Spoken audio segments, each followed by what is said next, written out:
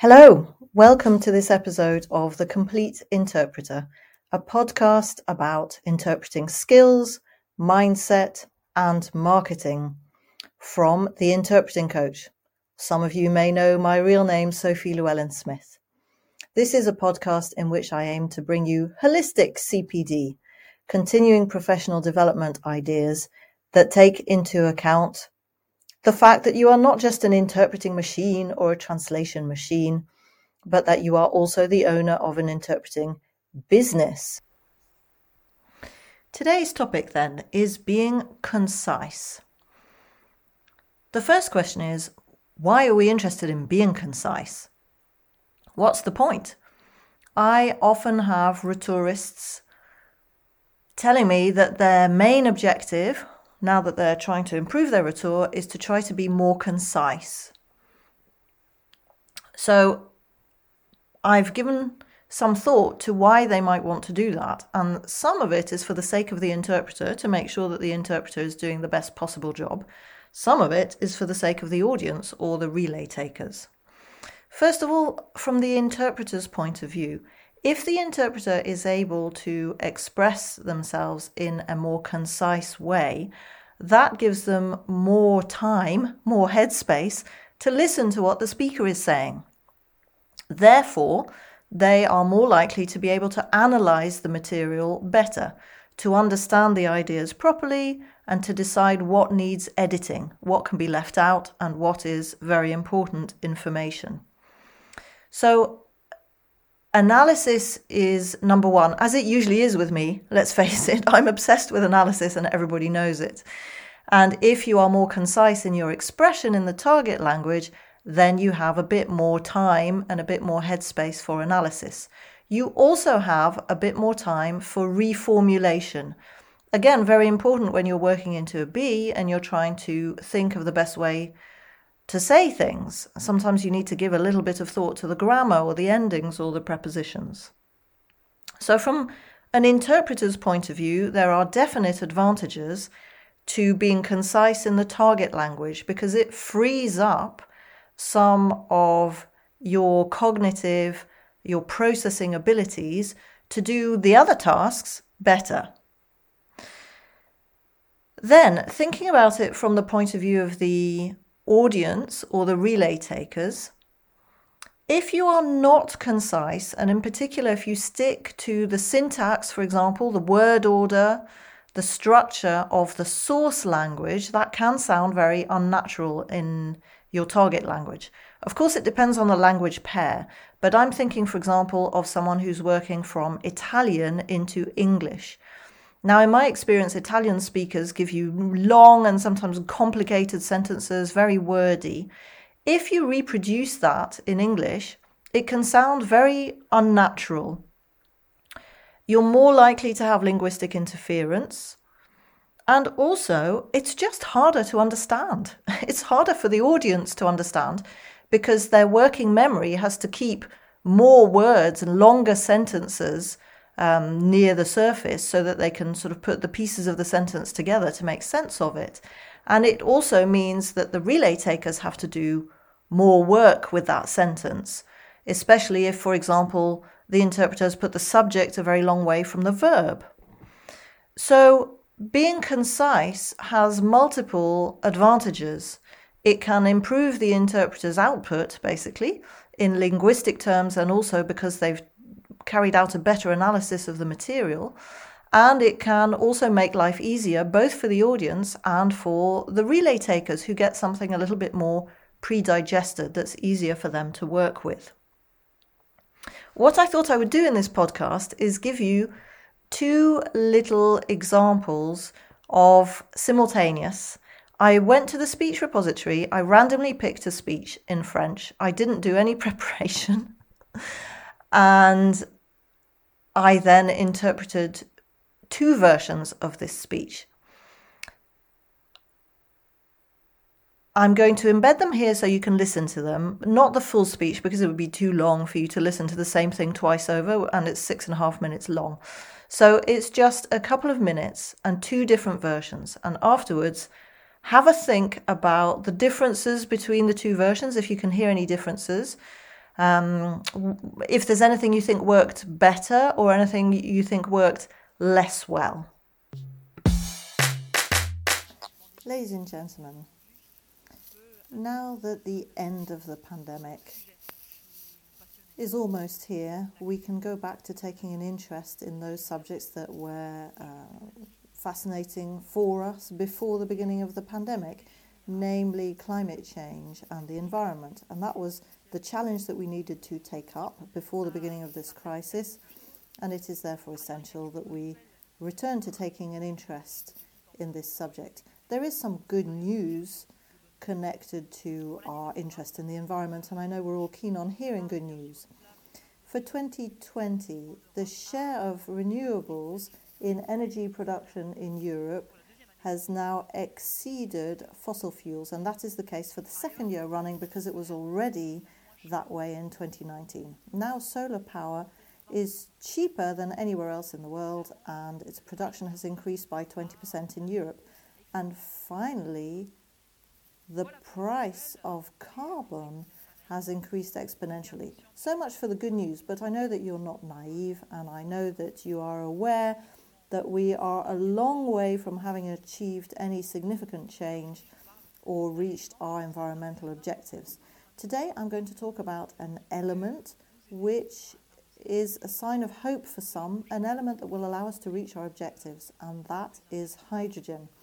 Now, before going into any more interesting details, let me just recap on a bit of chemistry. Hydrogen is a basic chemical element, H, which is present in the universe and on Earth. On Earth, it is present principally in the form of water. Hydrogen is associated to the molecule O, oxygen, and together they form H2O, water. In order to produce hydrogen, you need to break the bond between hydrogen and oxygen. In order to do that, we use a process called electrolysis, where we use an electrical current in order to break the bond between the two molecules and obtain hydrogen. Now, you might ask me why we would want to produce hydrogen, and the answer is because it has a number of applications. Hydrogen can be used as a fuel. It can also be stored and transported. Ladies and gentlemen, the end of the pandemic is in sight. So we can go back to those topics that gripped us before coronavirus: climate change and the environment. Those were the real challenges that we were facing before the crisis. And it's crucial that we return to taking an interest in these subjects. There is some good news when it comes to the environment, and I know that at the moment we're all keen to hear good news. In 2020, the share of renewable energies in electricity production in Europe was greater than the share of fossil fuels for the second year running. Solar power is cheaper in Europe than anywhere else in the world, and its production increased by 20% in Europe. And the price of carbon has increased exponentially. That's the good news, but you're not naive. And I'm sure you're very aware that we are a long way from reaching our environmental goals and making any significant changes. Today, I'm talking about an element which could help us to reach these objectives. It could be very promising, and that is hydrogen. Before I go into details, let me recap some chemistry. Hydrogen is a basic chemical element represented by the letter H. It's present in the universe and on Earth. On Earth, it generally takes the form of water. It is associated with the molecule O, oxygen, and that makes water, H2O. In order to produce hydrogen, you have to break the chemical bond between the two molecules. You do that through electrolysis, which is where you use an electrical current to separate the two molecules and obtain hydrogen. Now you might say, why produce hydrogen? Because it has a number of applications. You can use hydrogen as a fuel, you can store it, you can transport it. Consider how you felt, what your perception was when you were listening to those two clips. Did one of them sound more rushed to you? Did one of them sound more wordy and less controlled to you? My perception is definitely that in the one where I was very literal and just basically tried to say everything, that version sounds a little bit more rushed, and it sounds less like I'm controlling the material and more like the material is controlling me, because I was being a parrot rather than carefully considering everything that I was going to say and knowing where I was going before I opened my mouth. So I am now going to put it to you that being concise isn't just about using fewer words, but it is largely about giving the appearance of being concise.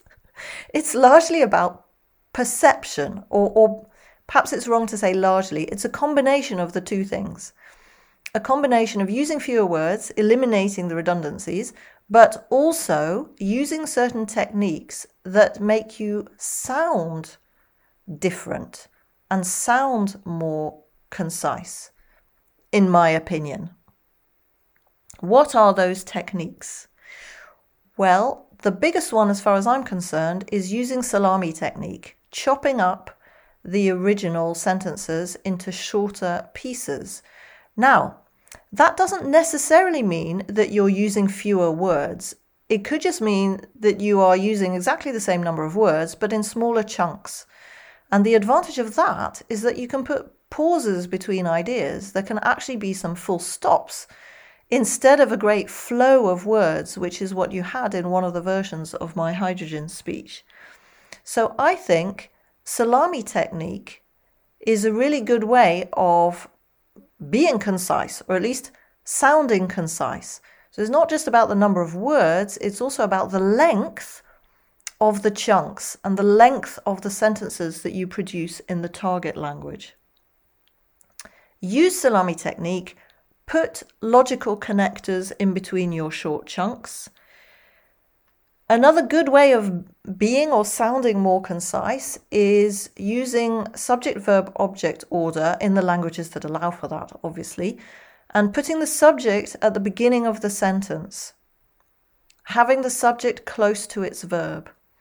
Because if you begin the sentence with all sorts of extraneous fluff, long adverbial phrases, or you have relative clauses, or there's a big gap between the subject and the verb, that first of all increases the effort for you, because your working memory has to keep track of the subject. And if it's a long way from the verb, this often causes problems with verb endings and basically grammar mistakes. It also increases the cognitive effort for your audience or for your relay takers, because they have to hold all this stuff in their working memory to make sense of the ideas. So in order to be or sound more concise, try SVO word order if your target language allows for it, and try and keep the subject and the verb close to each other. Use active sentences where you can rather than passive. They tend to be shorter, and again, they tend to be more to the point. And finally, make use of intonation. I think this is a tool that is not used enough, especially by rhetorists, to cut down on the number of words that they use. You can convey so much information with intonation. You can make it obvious with your voice whether something is a main point or a digression. You can make it obvious whether it's a question or a statement. You can make it obvious whether something is sarcastic or sincere. There's so much that you can do, and it's a shortcut. It means you don't have to use so many words. There you are. In this particular podcast, you will realize that I have been very repetitive because I have recapped a number of points several times.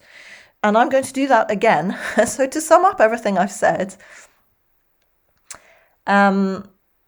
first of all, going back to my two versions of the hydrogen speech, I'd be interested to hear whether you preferred one to the other. I know people, I have colleagues who work very much in that more literal way, where they try to say everything and their décalage is very short. Personally, for me, I found that a little bit rushed and more literal and more subject to linguistic interference. So I prefer the more concise version. It meant I had to work a little bit more to think about how I was going to express things. In my opinion, it promotes better analysis, and it also means that you have some pauses and you chunk it up and use salami technique.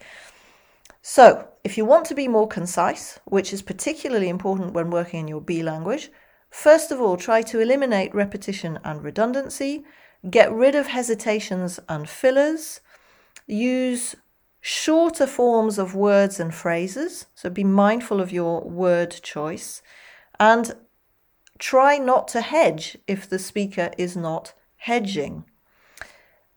Then, on top of those techniques which really will reduce your word count, you can also give an impression of being cogent and concise by using salami technique, making sure that your short chunks are well linked with logical connectors, using active sentences with an SVO word order and your subject and verb close to each other where possible, and using intonation.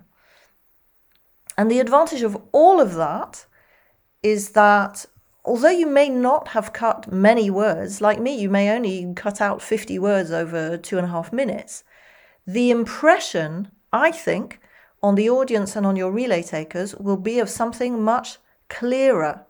So being concise goes hand in hand with clarity of expression and hopefully clarity of thinking. I'd love to hear your thoughts on that. It's not something I've ever discussed in those terms with another interpreter. I just sat there and thought about this today and thought it's a lot to do with perception and not actual word count. Conciseness is not just about the number of words, it's about the length of the chunks, how you connect them and how you shape them with your voice. So do get in touch at info@theinterpreting.com. What was that? I'll try that again. info@theinterpretingcoach.com. That is my email address. Let me know what you thought, and please also let me know what you would like me to talk about next. Is it an aspect of interpreting? Is it something about mindset? I would love to hear your thoughts. Take care.